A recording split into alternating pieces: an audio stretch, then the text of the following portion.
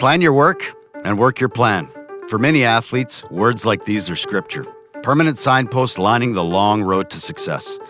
The very act of pursuing a career in sports gives a sense of control, a sense of safety. Just stick to the plan, good things will follow. That is, until life hits you.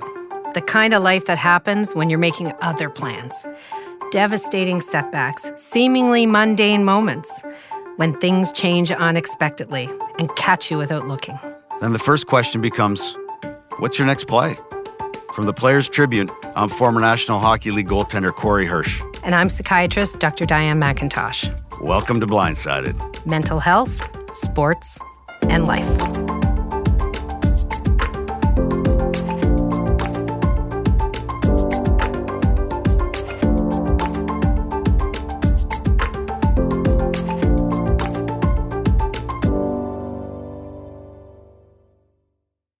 This episode contains content that may be difficult to hear. Please check the show notes for more information. Listener discretion is advised.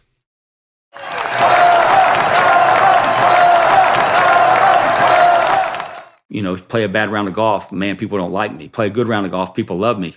So that in my head was just cycling through. Instead of focusing on how beautiful my wife was and how much she loves me and how much my kids love me and what we're doing in the community, I was focused on the numbers were dictating who I was as a person. When I'm going through it, you can't think clearly, or I can't think clearly.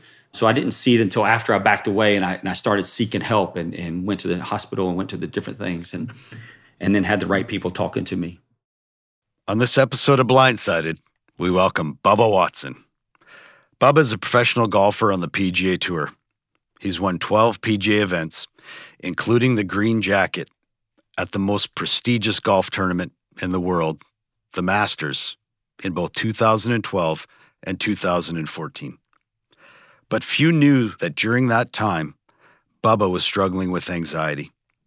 His new book, Up and Down, details how his anxiety affected him personally, professionally, and physically.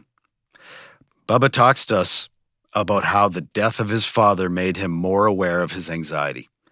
He details a trip to the hospital due to a panic attack, and he describes how faith helps him get through his darkest moments. From victory to desperation and everything in between, Bubba's story is something so many can relate to. Here's Bubba Watson on Blindsided.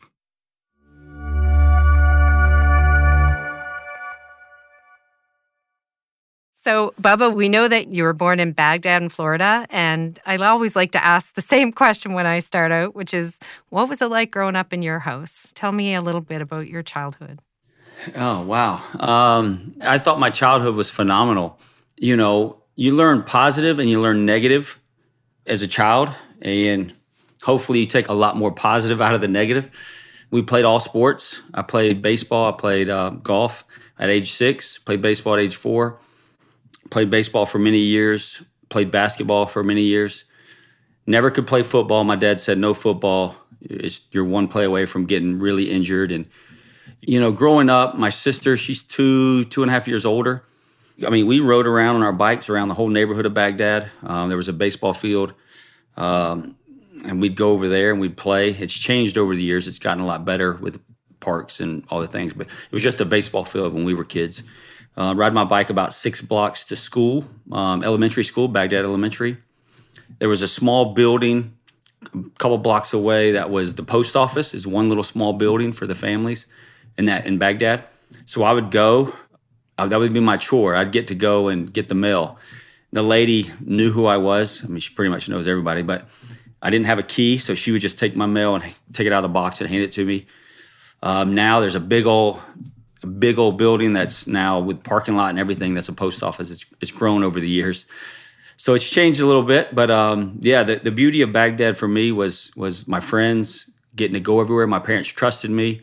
Parents knew that I knew right from wrong, so they could trust me to do things. Different time than now. You know, we're talking, what is that? Gosh, 35 years ago, give or take. It's just a different time in our world too. But it was, it was fun. Me and my mom would throw the baseball out in the front yard. I'd hit plastic golf balls around the yard. But like I said, the more we dig into the book, the more we dig into me, there was negative but I took all the positive, try to take all the positives, and I don't really look at the negatives, but it definitely shaped who I am and some of my problems and some of my goodness as well. Bubba, can you hit on a couple of the, and I'm a glass half full kind of person here. I'm always focused on the positive, working on forgiveness, all that sort of thing.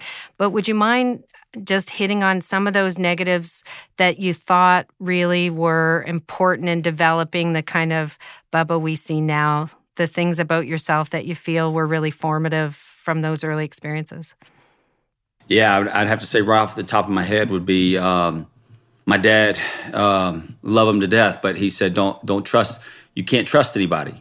They have to earn trust." And he said, "All a poor man has is his word. So trust is everything. Never lie. It's easy to say, hard to do. I lied as a kid, but, with this book and everything going on in my life, I've tried to tell the truth and share everything that I've been through. I would have to say, obviously watching him drink, having a beer in his hand at all times. He was used to alcohol. I guess that's the best way to say it.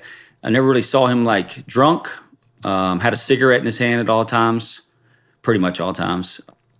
My mom, my mom's personality is hard work, very kind of negative thoughts, negative talk.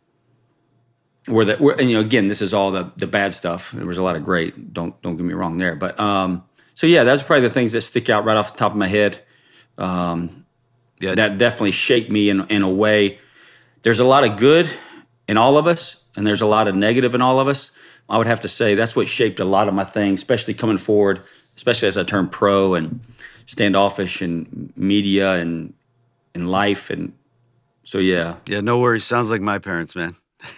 Listen, I think we're all the same because my kids are thinking the same thing. So yeah.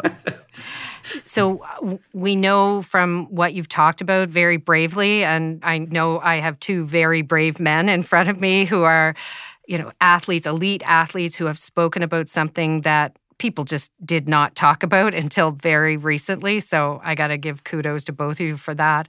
But one of the things you've talked about is anxiety. And I know I'm digging into this kind of early, but some of the stuff that you talked about with mom and dad, that dad always had a drink, mom had a lot of negative thoughts and spoke in a negative way. And I wonder if looking back on that now and your own journey in anxiety, if you wonder whether or not, well, we know that there's a hereditary part to this, but do you think that they were experiencing anxiety themselves? 100%. I'm not a doctor, but I would have to say a lot of us are, if not all of us. Bills need to be paid.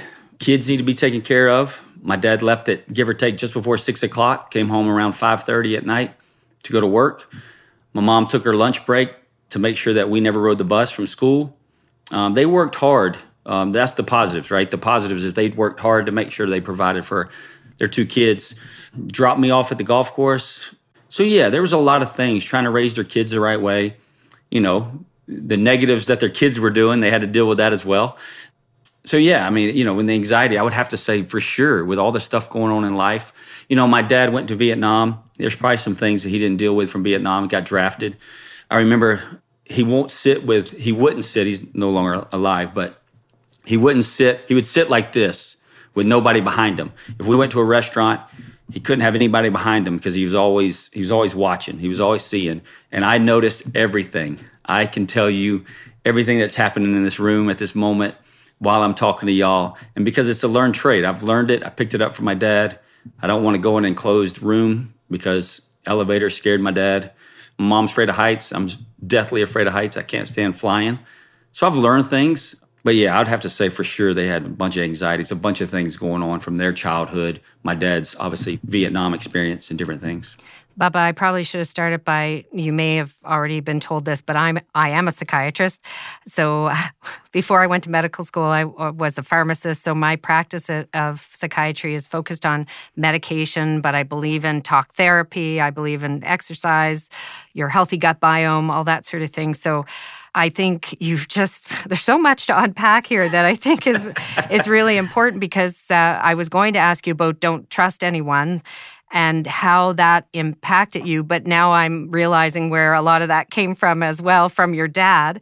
So I'd love you to talk a little bit about that, but also on how two seemingly quite anxious people, one of them maybe with ADHD, created a marriage, and how was being raised by these two together. Well, first of all, I hope you don't quit after talking to me, because I got a lot of stuff. And then my dad was, there's no other way to say it, he was the bad man on campus. He was the tough guy.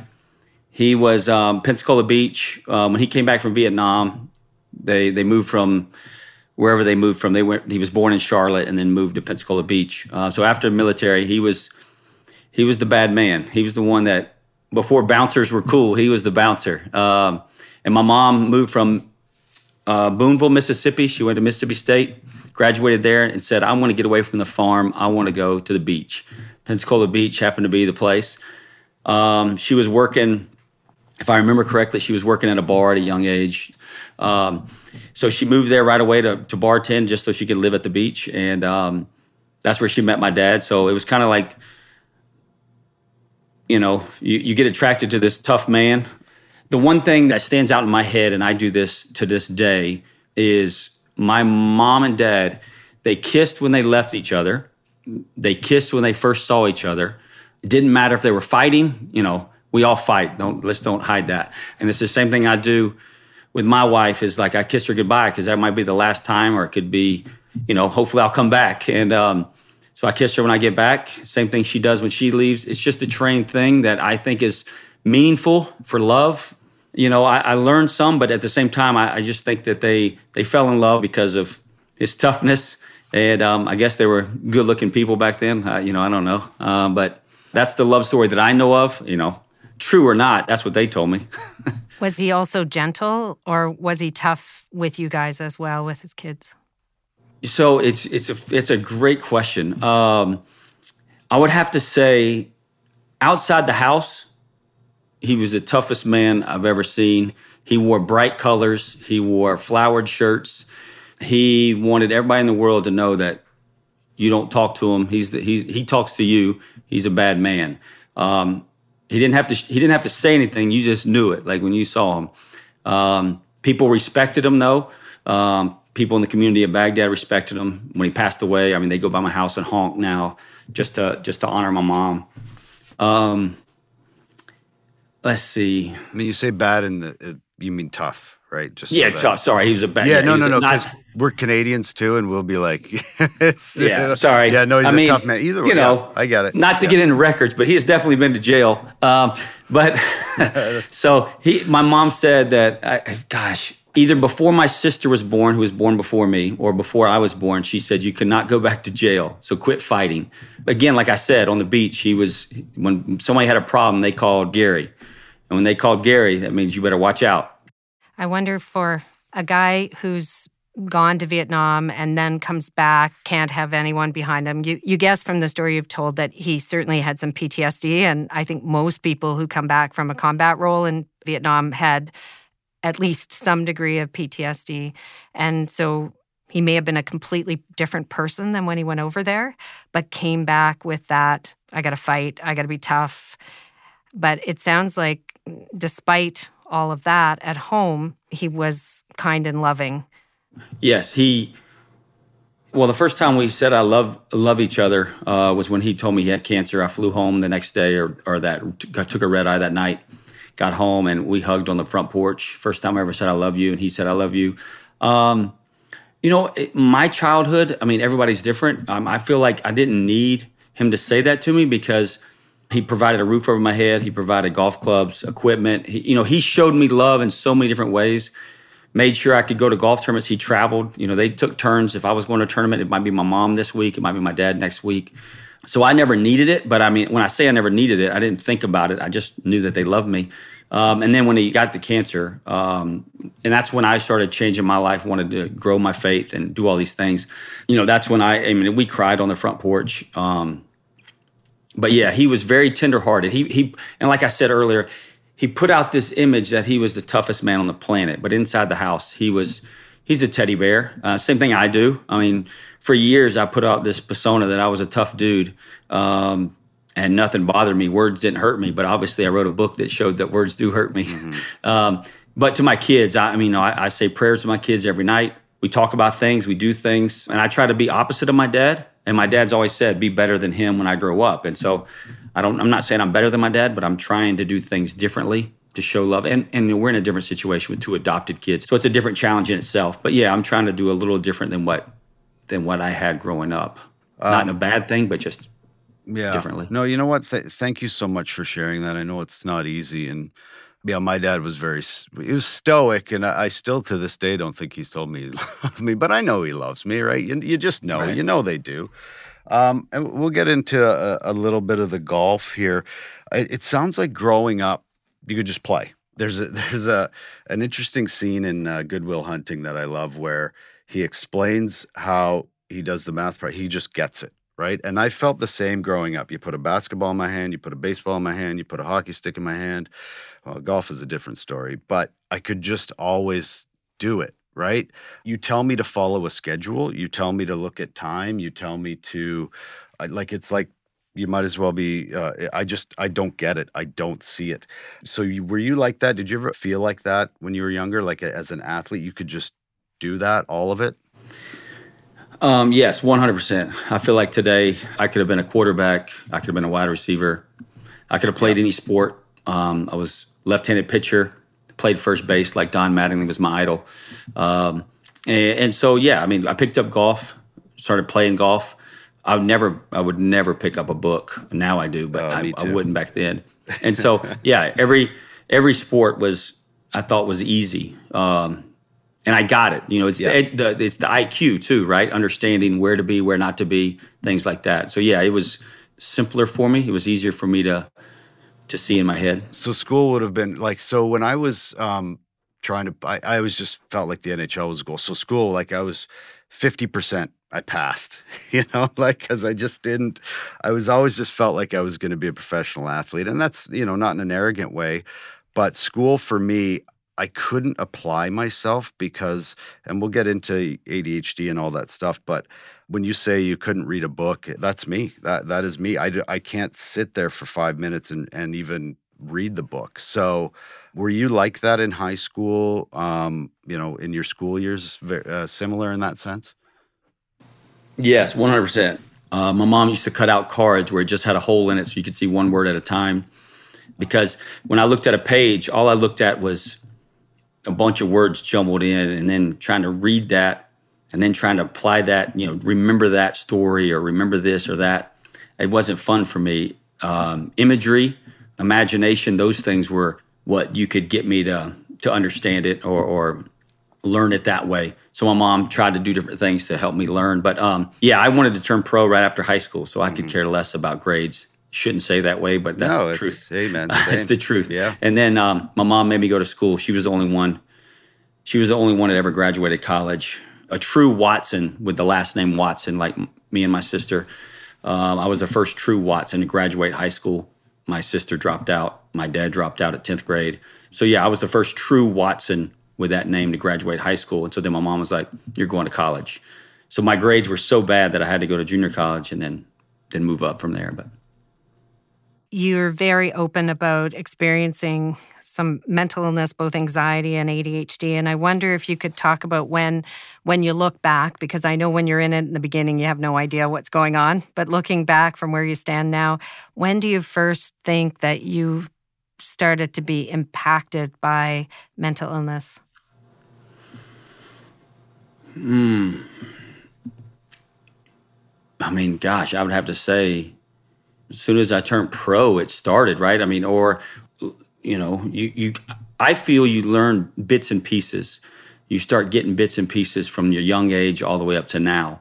Then it boils over, I guess you would say. That's how I see it or feel it. And it's not like one moment that does it. It's a bunch of moments adding up to one big moment. And so I would say definitely 2007-ish is where I had some stomach problems, where I thought I was having a heart attack. 2011-ish was the next time. And then rock bottom was, it was started probably in 15, maybe, like the real hitting. ended in 17, where I went to the hospital and we did all the checks and all the things. So I would have to say, it's kind of started. The first time I really noticed it was 07, something was going on. Kind of you get out of it. And then, I'd have to say first part of my career when I finished fourth my first tournament. I was hitting it past everybody and everybody started cheering my name. And I believe too much positive is no good and then too much negative is no good. We're trying to look for that balance. Not communicating with my wife. So I'd say 07, not communicating the right things with my wife at that moment, keeping it inside was definitely hurting me. So 07 was probably like the start of it starting to boil over, and then it took many years to really get to the depth of it, I guess. I would argue that what you and Corey just talked about is probably the start of it, where you're in school and you have ADHD, which is very common among young people. So difficulty with reading, hard to pay attention. Great if it's exciting and interesting.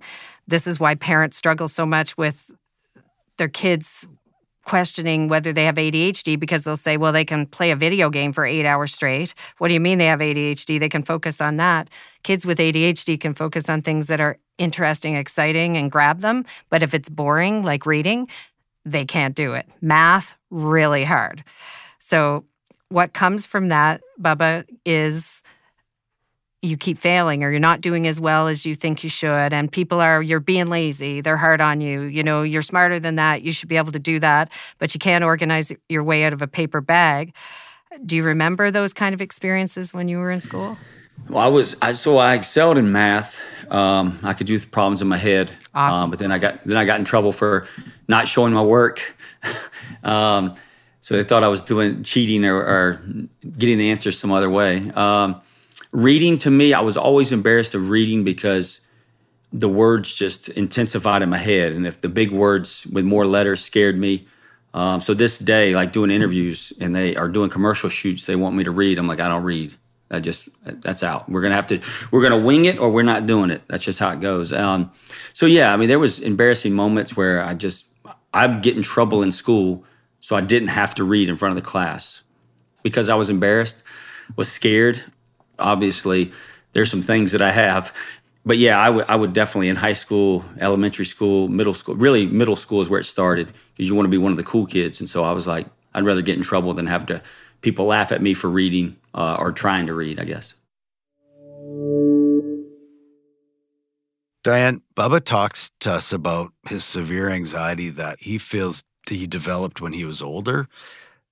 But is anxiety something you're born with? I wouldn't say that you're born with anxiety, but anxiety is a normal part of life.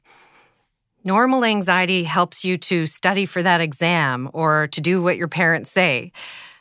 When they ask you to do something, you follow through because you worry that if you don't, you're going to have some trouble. That's normal anxiety that actually is quite important to keep us going in our lives and being productive through our lives. When anxiety becomes a problem, when it's dysfunctional, is when it causes a great deal of distress and it impairs your ability to function in your normal roles.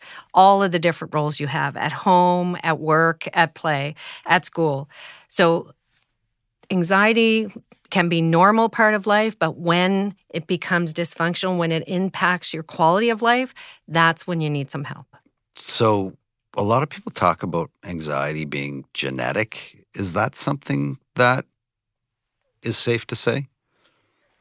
It is not one. Anxiety disorders are not the most genetic of the psychiatric disorders. In fact, the most genetic are bipolar disorder as well as ADHD. But there is certainly a genetic component to some of the anxiety disorders. But I think even more important than that is that anxiety is infectious. If we're raising our children and we're really anxious and sharing those anxieties all the time, they can actually become anxious kids. So they model us. And so even more important than the genetics that we pass on are how we share with our kids, how we build their resilience, and how we can share our own anxieties with them and make them more anxious kids. So how do we recognize when a person has anxiety, a child, or even another person, a spouse, friend? How can we recognize that in somebody else? Well, anxiety can look different at different ages. So for kids, they may be more tearful, have separation reactions. So whenever their parent is out of the room, some of that is normal, but then developmentally it becomes less normal the older you get. So there's different kinds of anxiety. What's important to know, most of us know when we feel anxious what anxiety feels like. It's the degree, it's the amount of time it takes up in your life, and it's how it impacts your functioning.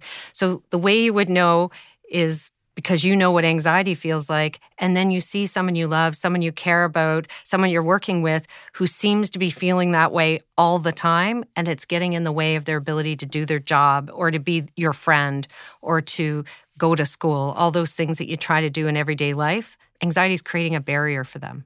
I was a kid that had, I wouldn't say anxiety, but I was always moving. I was always doing something. I couldn't sit still. And people would just, family members, people, whatever, would just say, oh, that's just Corey. He just can't sit still. I'm not sure I believe that that was true in my case. Maybe I was suffering from anxiety and I didn't even know it. Or maybe was that just part of me being a child and my makeup? So, Corey, I know that you've been diagnosed with ADHD, and you sounded just like a kid who has ADHD by what you just described. But I do want to make the point that anxiety also is associated with ADHD. When you're a kid who has ADHD, you get in trouble a lot. You struggle in school. Your marks aren't what they should be because, the report card often says little Corey isn't living up to his potential. Little Corey's behind in his reading or his math. And that can lead to anxiety. So you can have anxiety with just about every other psychiatric disorder, and it adds to the severity of the disorder. Diane, I know what I believe, which is our school system is way behind what it should be when it comes to mental illness. How can our schools be better for dealing with our children, people in general, colleges, high schools, whatever it may be, that deal with anxiety? Well, I think there's two pieces to this. One thing is that we need to start giving kids a vocabulary about mental health, what's normal and what's not, starting at a very young age. The same way we talk about sexual health, right? Kids learn about their body parts and what part belongs to them and who should be touching and who shouldn't be. That sexual health is very similar to your mental health. If you give kids a vocabulary early on, then they're more confident and comfortable when they're having challenges. So we need to start educating kids about their mental health starting in kindergarten and increasing that knowledge over time. I do think that schools are getting better at recognizing mental illness because it's such a massive problem. And most serious mental illnesses start when? In the teen years. That's when they tend to present. It's not uncommon to have kids that have anxiety, that are struggling with their mood, and certainly when they present with ADHD. But as they get into junior high or high school years, that's when you start to see more serious mental illnesses presenting. And in the past, people just thought, he's a difficult kid, or, he's isolating, it's normal kid things. Sometimes it is, but sometimes it's the onset of a mental illness. How do we prevent that from happening and getting too serious and intervening too late? By everyone having education, parents, teachers, and students. Bubba says his anxiety is something he struggled with from a young age. But on the course, he could escape those struggles. There, he thrived. But while this safe haven was helpful, the problems continued to fester. Yeah, sports were easy. That's where I found kind of my happiness, that's when people appreciated me, like you said, loved me. And schooling was not. So I could care less about going to school. I'd fake sick all the time. But yeah, you start thriving and only focusing on sports because that's where people appreciate you, who you are, or you feel that way. I'm not saying that's true, but you feel that way. So yes, all the way up till now, people truly only know me as a golfer. I've even told my wife, I said, if you define me as a golfer, then you're kind of limiting who I am as a person. And so, yeah, you're 100% right. I definitely felt the same as you or like you, where I thought that people really only cared if I wins and losses, and that's the sad place to be. Absolutely. We use the words like anxiety. Everyone says, I feel anxious. You said most of us have some anxiety, but you've had some really significant anxiety. It means different things to different people. Can you talk about what anxiety means for you and how it's affected you? Oh, wow. Yeah, my head gets racing and I pull out the negative. 1,000 great letters. We focus on the 2 negatives that came or social media posts or comments on TV.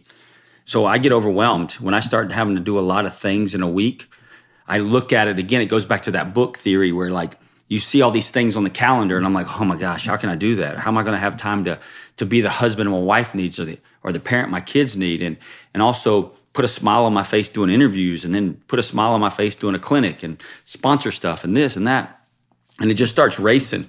And then you don't sleep as well. Then when you eat poorly on top of that, just things and they add up. And then you're sluggish and you're not there. So yeah, my anxiety just starts building up in my head based on all the things I have to do. Maybe I should just retire and just do whatever I want. But I am, and hey, it doesn't. I don't even want. It doesn't get any easier. There's other things that fill it. Yes. Yeah. But yeah, so yeah, my anxiety starts with that. It's less sleep, eating bad, not working out, then looking at the calendar, what all I have to do, and I just start getting overwhelmed. And my wife will be like, "Oh, slow down. This is not that much." My team around me is like, "It's not that much," but they've caught on. We've talked about some things so they can catch it for me or help me catch it, or hopefully I can catch it and notice it. But yeah, my team around me has helped me. But yeah, the anxiety comes from seeing a bunch of things on a schedule. Feeling overwhelmed. Yes, you go 100%. to overwhelmed. There's different kinds of anxiety, and one that it sounds like I read an article, an author talked about how you can come across as being dismissive or arrogant. And immediately my brain went to, okay, Bubba's got social anxiety, because nicest people in the world who have social anxiety, and people apply their belief, oh, well, they must be arrogant, when in fact they're just uncomfortable. They don't want to say this wrong thing. It's a struggle because they don't want to embarrass themselves. Tell me about that for you. Is that accurate? 100%. I just want to go to Walmart and pick up food, pick up diapers for my baby, right? Like I really don't. I'd rather be in the background. I love doing charity work, but I just want to be in the background. I don't care about fame or fortune that's not who I am. That's not who I want to be. It's not who I grew up to be. I grew up playing a sport because I love it.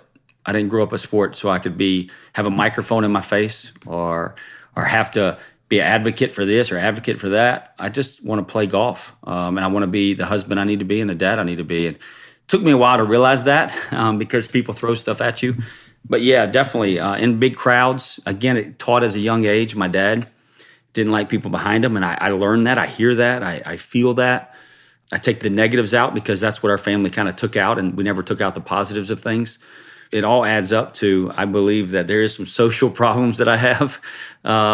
And, some people say I talk a lot and I want to be the loud voice in the room. So, yeah, I've got a lot of things to work out. It's called social anxiety disorder, and people don't understand how much of a disability it is, because I'm sure with the people that you know well and you're really, really comfortable with, you're just regular guy. But when you're with other people in those big crowds where you're afraid of saying the wrong thing, feeling uncomfortable, it's a disability. So you talking about it really will make a huge difference for other people. And it sounds like there's this sort of generalized anxiety piece of what if this, what if that? I'm worried, but now I'm worried I worried too much. And how's that worry going to affect my worry? If I stop worrying about it, maybe the worry will happen by God, and then your head is exploding. Is that a little bit what you've been living with inside that head for however many years you've been around? Yeah, for sure. I worry about worrying. And so, yeah, I mean, it's a thing. Like, what I believe is we all want to be loved and we all want to be appreciated. Men want to have respect.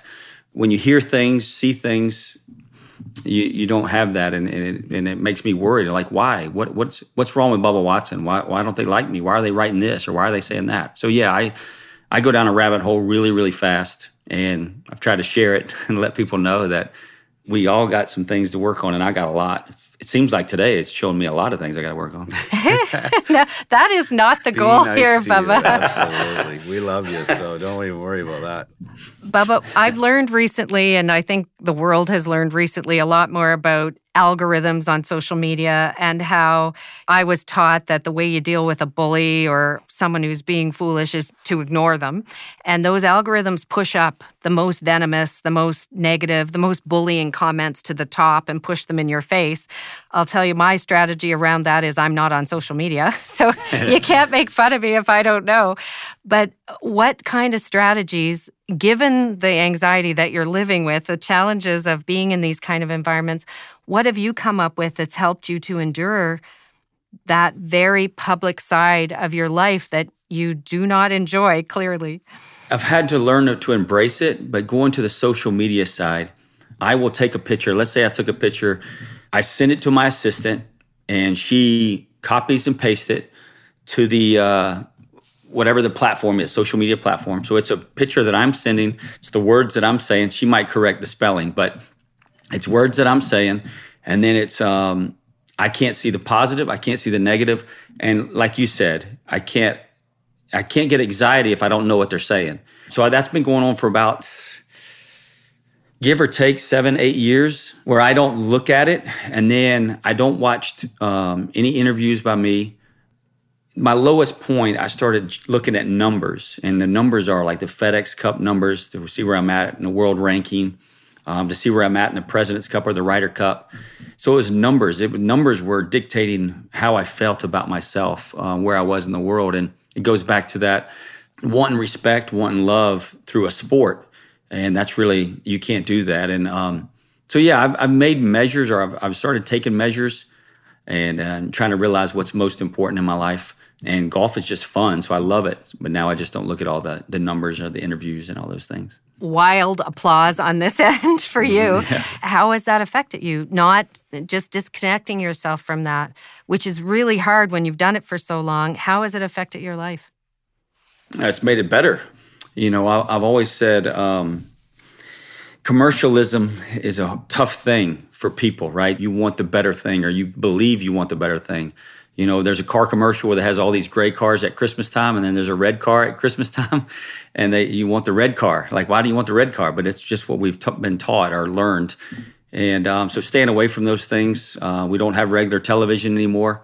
We have just watch our movies, watch our TV shows with no commercials, and spending more time with the family, more board games with the family, just things like that, the things that would impact me in a positive way, being there for my wife, being there for my kids, but being there for friends as well. So we have our close group that we have a standing group text with, where we can communicate and talk about problems that we have in life or our children or whatever it is, and we can all communicate and try to share and show that we're all dealing the same thing. How do we deal with it positively? Yeah, there's so much to unwrap here, and everything you're saying. I love it. It's so, you've learned so much about yourself and gone on this self journey and being self-aware. It's a gift, I think. Well, it can be a curse too.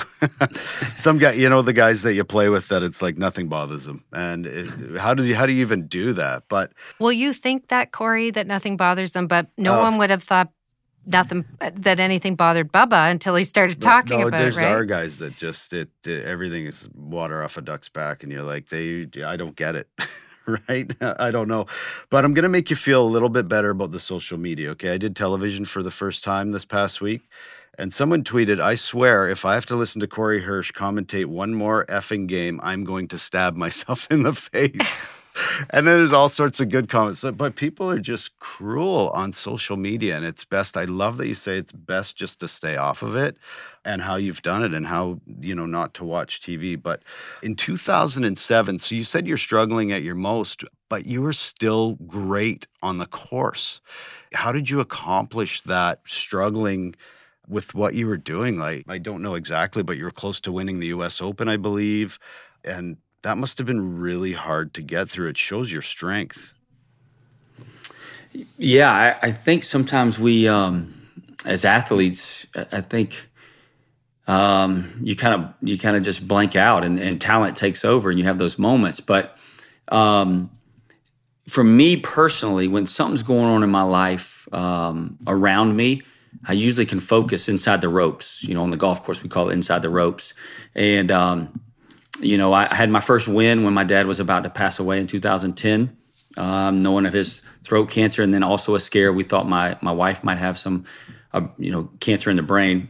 And then he passed away, and then it was like we don't see him suffer anymore. So I won 2 more times real quick. Then I adopted my son and won. So it's just kind of like moments in my life that it takes me away from focusing on golf.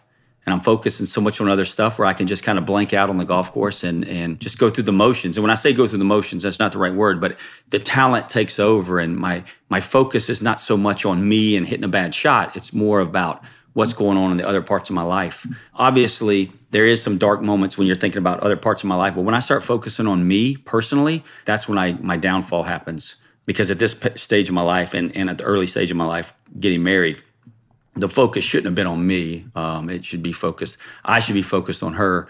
Now, she's supporting me playing golf, but I should do more things for her, and maybe that would make me play better. But athletes just sometimes get in a groove, even with stuff going on.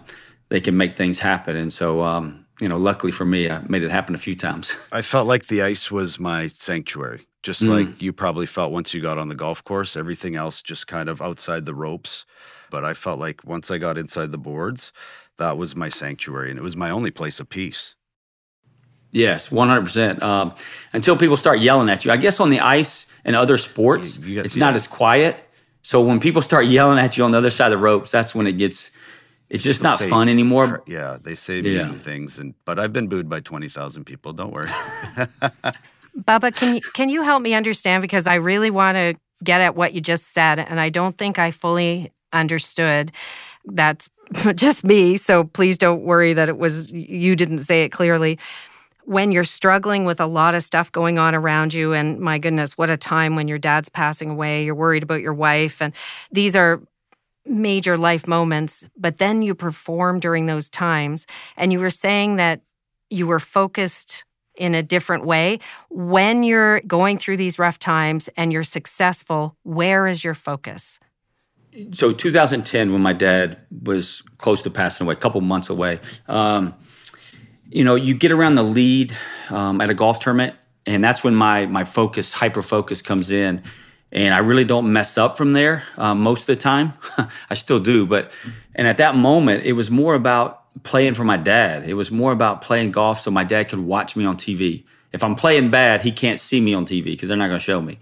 And so at that moment, it was a place that I loved. I was excited about being there, playing well.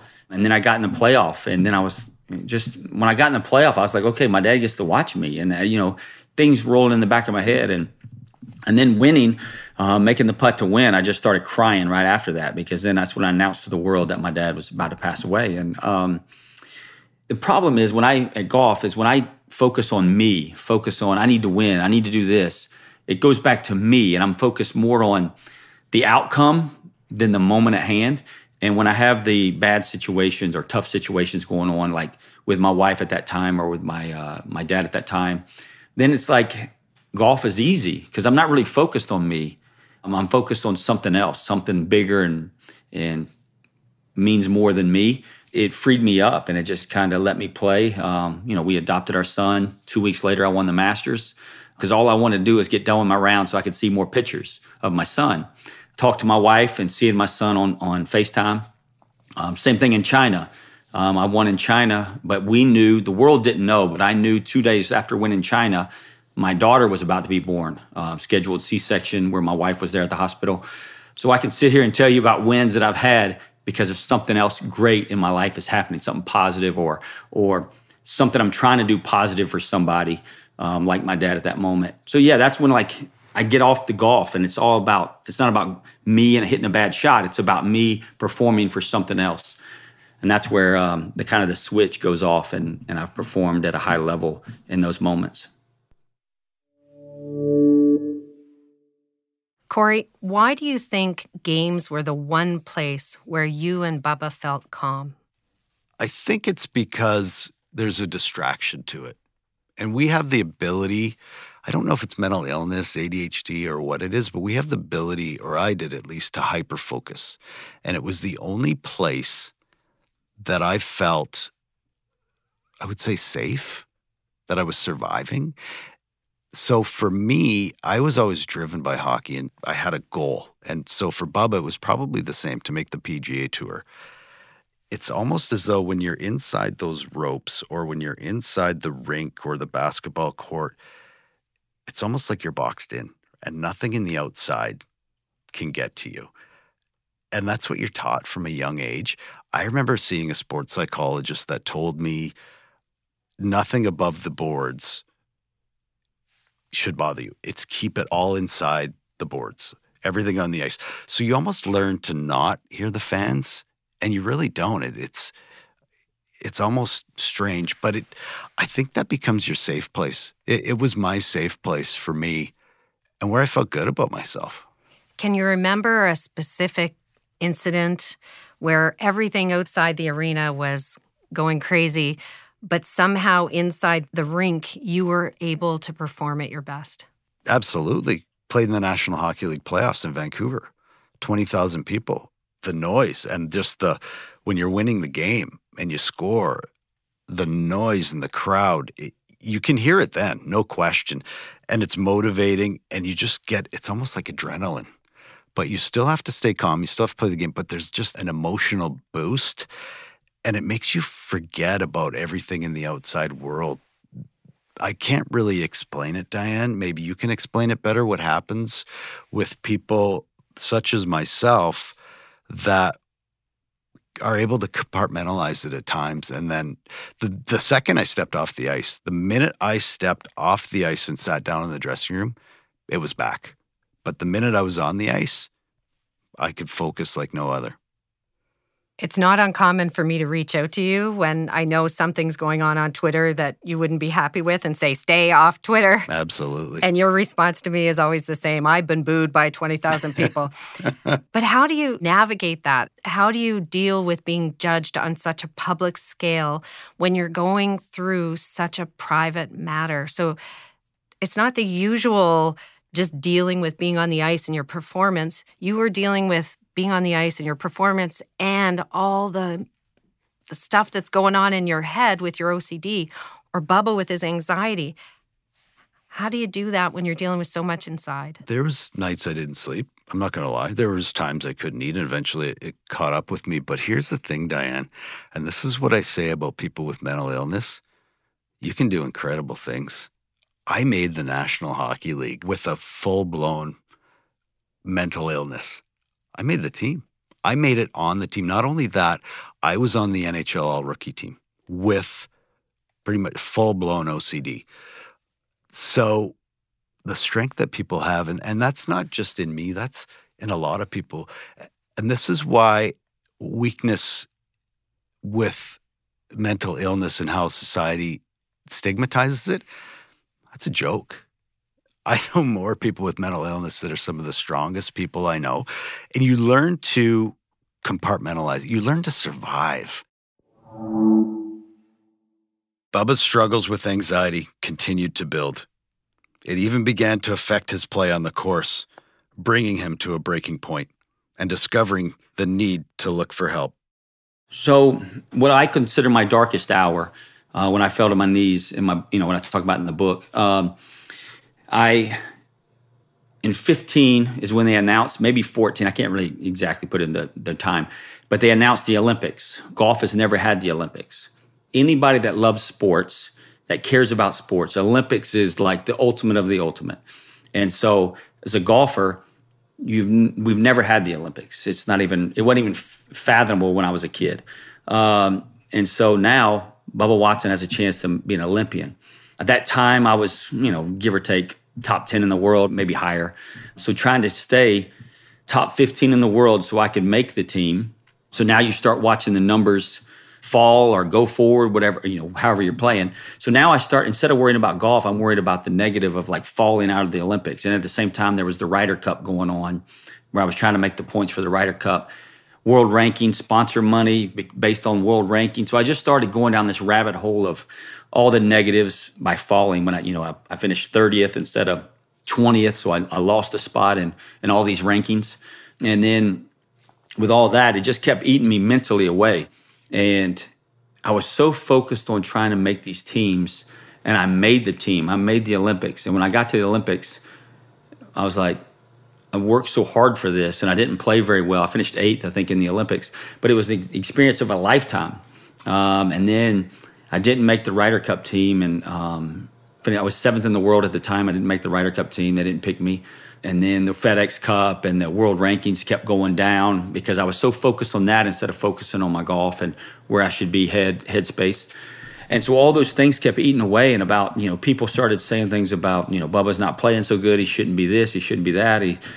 He's not going to, he's done. He's this. And so I just kept hearing all the negatives instead of the positives. And the positives like the charity dollars, the children's hospital we were building and being a part of. And I was focused all on the negative. And so really letting the golf dictate who I was as a person or what I thought people thought of me as a person. Play a bad round of golf, man, people don't like me. Play a good round of golf, people love me because now they're interviewing me and they respect me. No, they're just doing their job. They're going to talk to anybody that played good golf. It's just how it works. So that in my head was just cycling through instead of focusing on how beautiful my wife was and how much she loves me and how much my kids love me and what we're doing in the community. I was focused on the numbers were dictating who I was as a person. And, again, when I'm going through it, you can't think clearly, or I can't think clearly. So I didn't see it until after I backed away and I started seeking help and went to the hospital and went to the different things and then had the right people talking to me. What was the turning point, and where were you at that turning point? What brought you to the hospital and I'm hoping getting to the hospital, that was the start of the turn, but can you tell us a little bit about what got you there and how you took that turn? I kept seeing my weight go down. I was roughly, we'll say 190-ish. Every week I would see it go down to high 80s, mid 80s, lower 80s, then the 70s. And so finally I looked at my wife. I said, there's something going on. I can't, what is going on? And she's like, well, this and this. And I didn't really take heart of it. And then finally I looked at the weight. I was 162 pounds. Flashbacks of my dad. I bathed my dad 3 days before he passed away. He was 90 pounds. Me and him were about the same build, same height. So he's around 180, 190-ish. And so I saw him at 90. I bathed him at 90. First of all, I never thought I'd bathe a grown man, let alone my powerful dad. So I saw that. When I saw 162 on the scale, my head is flashbacks. It's flashbacks of my dad, the vision of my dad, the vision of this tough, great man passing away of cancer. And I'm not saying I had cancer. I'm not saying any of that. These are the flashbacks. And I fell to my knees. I remember my bed's around 12 to 15 feet from my bathroom, the scale. I came around the corner, fell to my knees right at my bed and said, take me. I wanted the Lord to take me. I said, I don't want to go through this. I don't want my wife to go through this. I don't want my kids to go through this. Because all I could see, I'm visionary. So all I could see was the vision of my dad and I'm gaining on that. I'm going the wrong way. I knew that the body can't survive that way. And so I was at my last moment and I just said, I take me. I don't want to go through this. I have stomach pains at the same time. So there was other things going on. I said, I can't do it. I'm not man enough to do this. I don't know what's going on. There's something going on. And that's when I literally got off the floor. And in my head, a voice in my head said, if this is your last 10 minutes, then go in there and be the best you can possibly be for your wife. And I said, wow. And so then I jumped up and I was like, if this is my last 10 minutes, if this was the longest heart attack in history, if this is something that's really going to take me, I need to give 10 minutes to my wife and tell her that, there's going to be another great man that is better than me for her. There's going to be a great man for these kids. I need to go talk to my kids because they were in the other room. My wife was in the kitchen. My kids were playing in the playroom. And then I was like, well, so now as I getting up, it goes 30 minutes. If you have 30 minutes, if you have a week, if you have 6 months, years, then you need to do something about it, about being better for them, being better for the people that I'm entrusted to lead. And that's when I went and told her, broke down and cried, like I'm almost crying now, broke down and cried and said, I need help. And so we went to the hospital and did all the monitors, did all the things. And I was like, look, something's going on. They said, everything's right. You're perfect in every way. And I said, well, they're not. I said, something's going on. So it's basically, instead of I don't know how to word this the right way, but instead of the negative self-medications, it was basically eating me alive. I don't drink. I've never been drunk. I've never done a drug. I hate taking aspirin. And so it was eating me alive, all this stuff going on. I was eating. It wasn't like I wasn't eating. There was pain every time I ate in my stomach. And so I said, something's going on. And I started reaching out to more people, more close friends. And we just talked our way through it. And I just, like I'm talking with y'all, it's freed me up to be able to talk about anything, getting more into the Bible, getting more into the Word, and more faith-based. My wife, my pastor, and different things like that. Mm-hmm. So they were your guides through this? Yeah, they were the people I could speak with and talk to. And then, they could share with me. And like I've always said, your wife is, for me, it's my wife, 17 years married. If I can't speak to her, then our relationship isn't where it should be. And then my close friends, somewhere between 2 to 5, I've got to be able to voice my problems with, and hopefully they feel the same way they can voice to me. Unlike my childhood where you can't trust anybody, there's going to be a handful of people that you can truly trust and communicate with. Can you talk a little bit about your faith and how you rely on that, what it is that is so valuable to you in helping you make it through that most difficult time? Yes. First of all, the Bible to me is a great guideline to life. Not about if you're Christian or non-Christian, it doesn't matter. The guidelines, love all people, love your neighbor, because we don't know what your neighbor's going through. You don't know what I'm going through. I don't know what they're going through. But if we love each other and we support one another, just like a community should support everybody in the community, it's a beautiful thing. And for me, my faith of knowing that people will let you down. I have this idea of what my wife on this day should say to me, and she doesn't say what I want to hear, and then I get mad about it. People will let you down, right? I'm going to let down my friends. I'm not going to be there for them at a time of need. So when I start digging into that and my faith and into the Bible, I learned that there's more to life than me winning trophies. There's more to life than me collecting money. It's more to life than all these things. What's the purpose of my life? For me, it's something I wanted to do. I've been a believer for a while, and at that moment, it really hit me when I fell to my knees, how I need to dig deeper into it and get me where I want to be personally. And so, my faith has helped me tremendously. But like life, I'm still human, so I'm still going to make a lot of mistakes and need a lot of help on the way. So, Bubba, I just want to give you the biggest hug right now. I really do. So many similarities, and you almost had me crying because it's like when you go back to your stuff, I go back to mine, and it's just, I know how difficult a time it is, and how you've come through it is incredible. So I want to go back a little bit, because I want people out there to know what it's like when you have ADHD or when you have anxiety. I found that my teammates they thought I was a bad guy when I was just struggling inside to even hold a conversation. Or even, like you said, people would see you wherever. You just want to go to Walmart. Someone comes up to you and you're just not having a good day, and you have to be kind, or they're off telling their friends, well, that Bubba Watson, what a jerk he is, or that Corey Hirsch, and it's not fair. It's not fair for people to perceive you like that, or me. But again, my teammates, half of them wanted to get me traded, and I was just struggling. Did you notice that on the tour and in real life? 100%. In the book, Ben Crane pulls me aside. My caddies pulled me aside a few times, Ted Scott, for 15 years on my bag. They pulled me aside and said, man, I don't like which way you're going here. I don't like what you're doing here, which, again, is great, because that's how I get better, is people calling me out. But they called me out in a positive way. They didn't call me out like in front of millions of people or anything like that, or on social media. And then, yes, in public, they get their 10 seconds or their 5 seconds to meet Bubba Watson or say hey to Bubba Watson. And it's sad, because that's how they're going to judge you. That 10 seconds is the whole thing. And they don't know they don't know what's going on. What if I had to get home real fast because something's going on, somebody's sick, somebody's this, somebody's that? Nobody knows, but it's hard. Another thing that I think about is we put people on pedestals.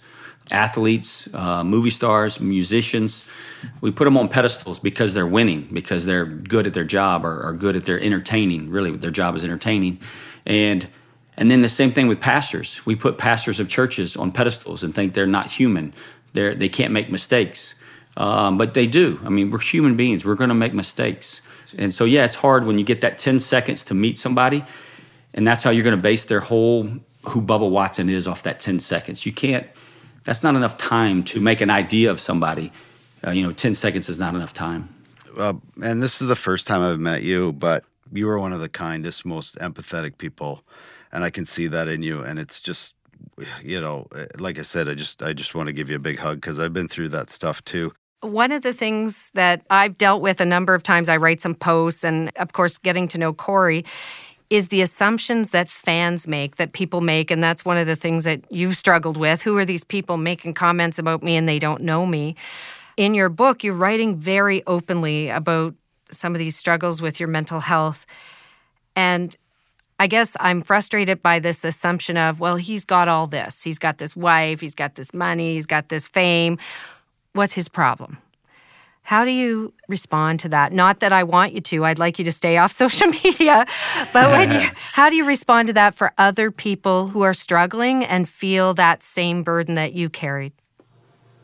Yeah, I mean, gosh, we all have weak moments in our life, right? I mean, we don't feel our best. We don't do these things.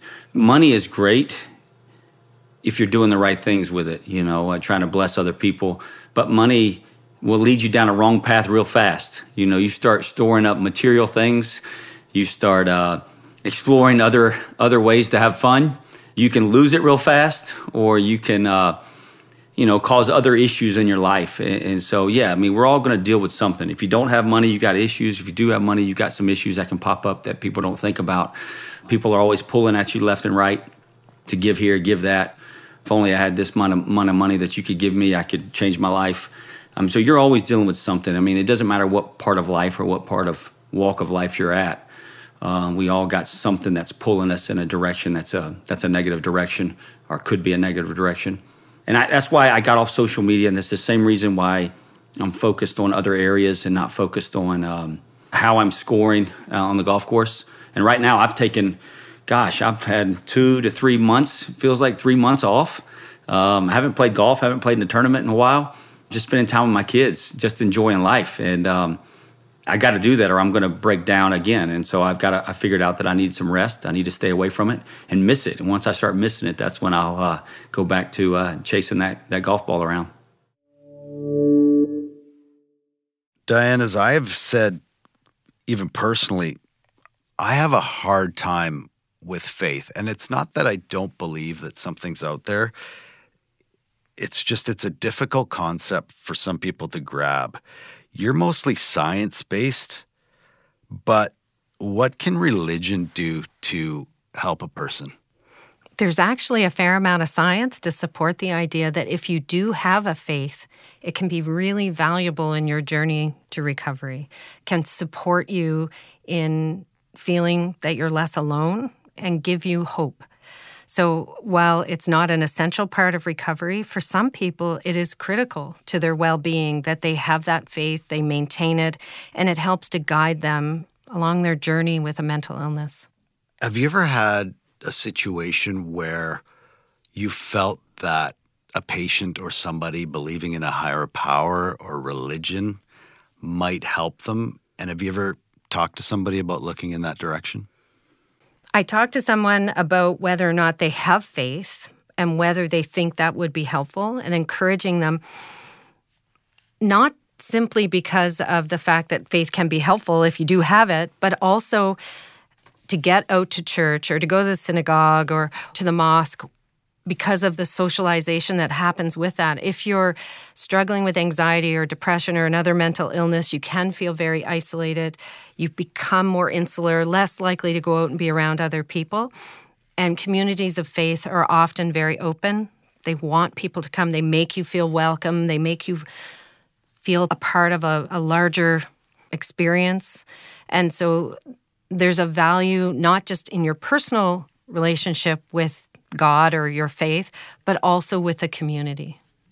In my mind, it's also important, though, to be non-judgmental towards people. Some people don't believe, and that's okay. It's important to be non-judgmental to everybody, I think, in a situation like this. But for some, faith can really help them.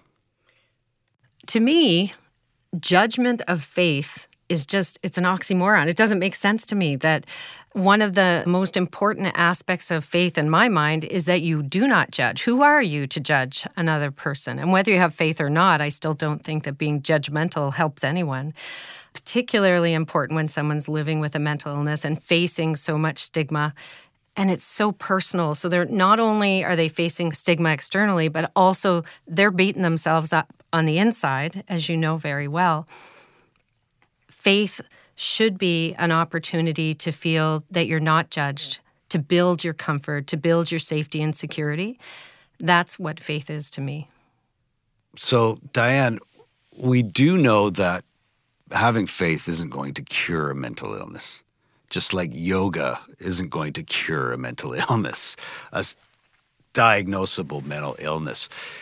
What is the recipe, you think, for people to lead better lives and to get better?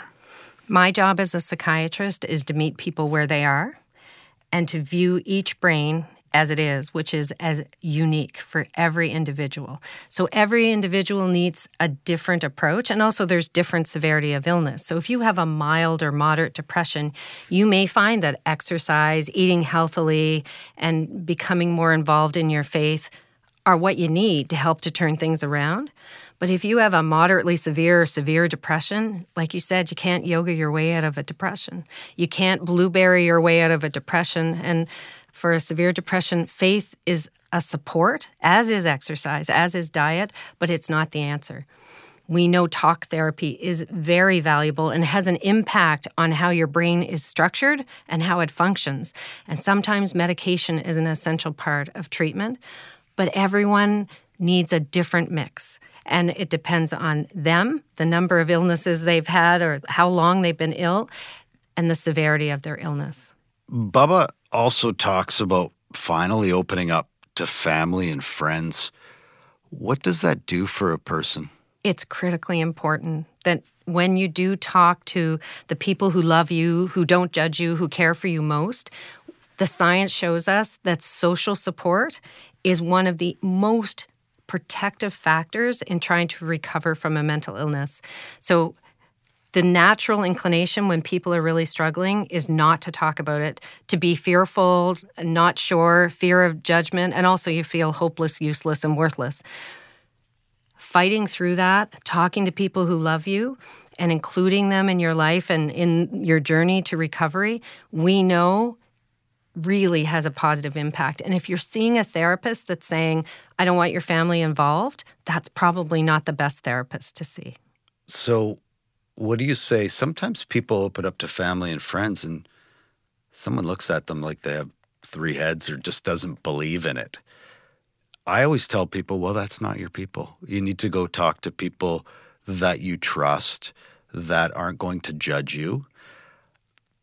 But there are situations where someone might go to somebody and they might not believe in mental health. What do you say to people that struggle with that? I couldn't have said it better than you said. Then they're not your person. Your mental health, and if you're living with a mental illness, that is a medical illness, and it is your personal information. So you shouldn't feel like you have to share it with anyone or everyone. It doesn't matter what family you're in, right? Auntie needs to know about. No, she doesn't. You need to share with the people you feel comfortable with. And if you don't get the kind of response that feels respectful, that feels like it's supporting you, don't have those conversations anymore. You couldn't be more right in saying that's not the person to share with. Maybe you play cribbage with them or you go for drives with them, but you don't share about your mental illness, because the whole idea of social support is helping you to get through it, not to add to that burden. Success on the course couldn't fix Bubba's mental illness. Being open about it helped. He's finally been able to find more peace. Bubba, you've obviously had a major journey coming up to this book, and we're going to ask you to talk a little bit about your book, but Looking back now at what you've learned, what would you say to your 15, 16-year-old self that might have better prepared them for the journey you've been on? What lesson would you share with them? Gosh, I would share with myself that putting a green jacket on me, I think that was it. That was the world to me. But it actually didn't help me at all. It actually made me more stressed because I feel like I should do it again the following week. I should do it again the next year. I should win the green jacket every year. When that's not true. I was blessed enough to get it the one time, blessed enough to get it the second time. But there's great golfers out there that never get a chance to win a major, and they keep challenging themselves. And so I would tell myself that you learn more from the battles. Focus on the battles, the low points in life, the low points on golf, and then keep your head up because you'll come through them. And so there's always better days ahead. So I have to follow up on that question with, what is your greatest achievement? Oh, man, greatest achievement. I would have to say, as of right now, as we sit, being open about the book, but let's say if the book wasn't there, I would have to say the Children's Hospital in Pensacola.